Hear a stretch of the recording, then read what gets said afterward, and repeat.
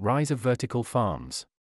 Vertical farms have wider applications beyond the bug world, producing crops from less land and closer to urban markets. Plants grown in these controlled indoor environments require no pesticides and a fraction of the soil and water of traditional horticulture.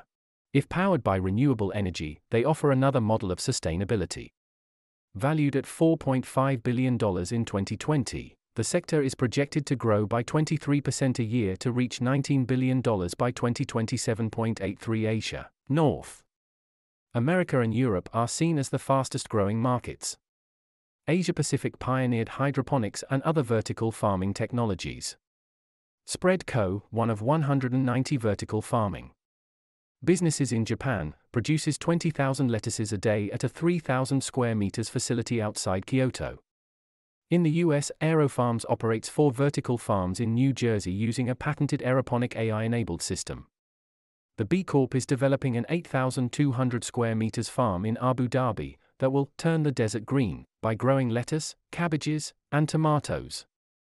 Cloth made from plastic bottles would replace soil.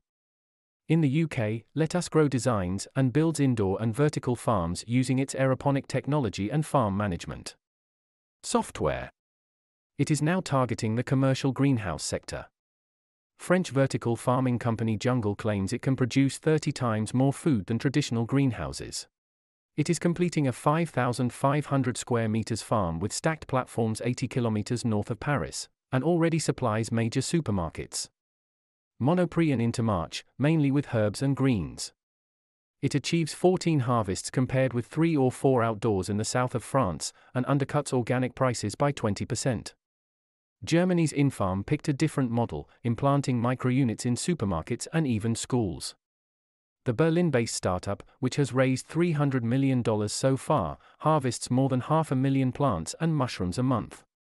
It already has deals with supermarkets in the UK, US, France, and Germany, including Amazon Fresh. Infarm aims to scale across North America, Europe, and Asia by 2025. These seedling enterprises will have to reproduce the viability of Asia's pioneers. Widening the range of crops grown may be a greater challenge, requiring cross-fertilization from other tech innovators.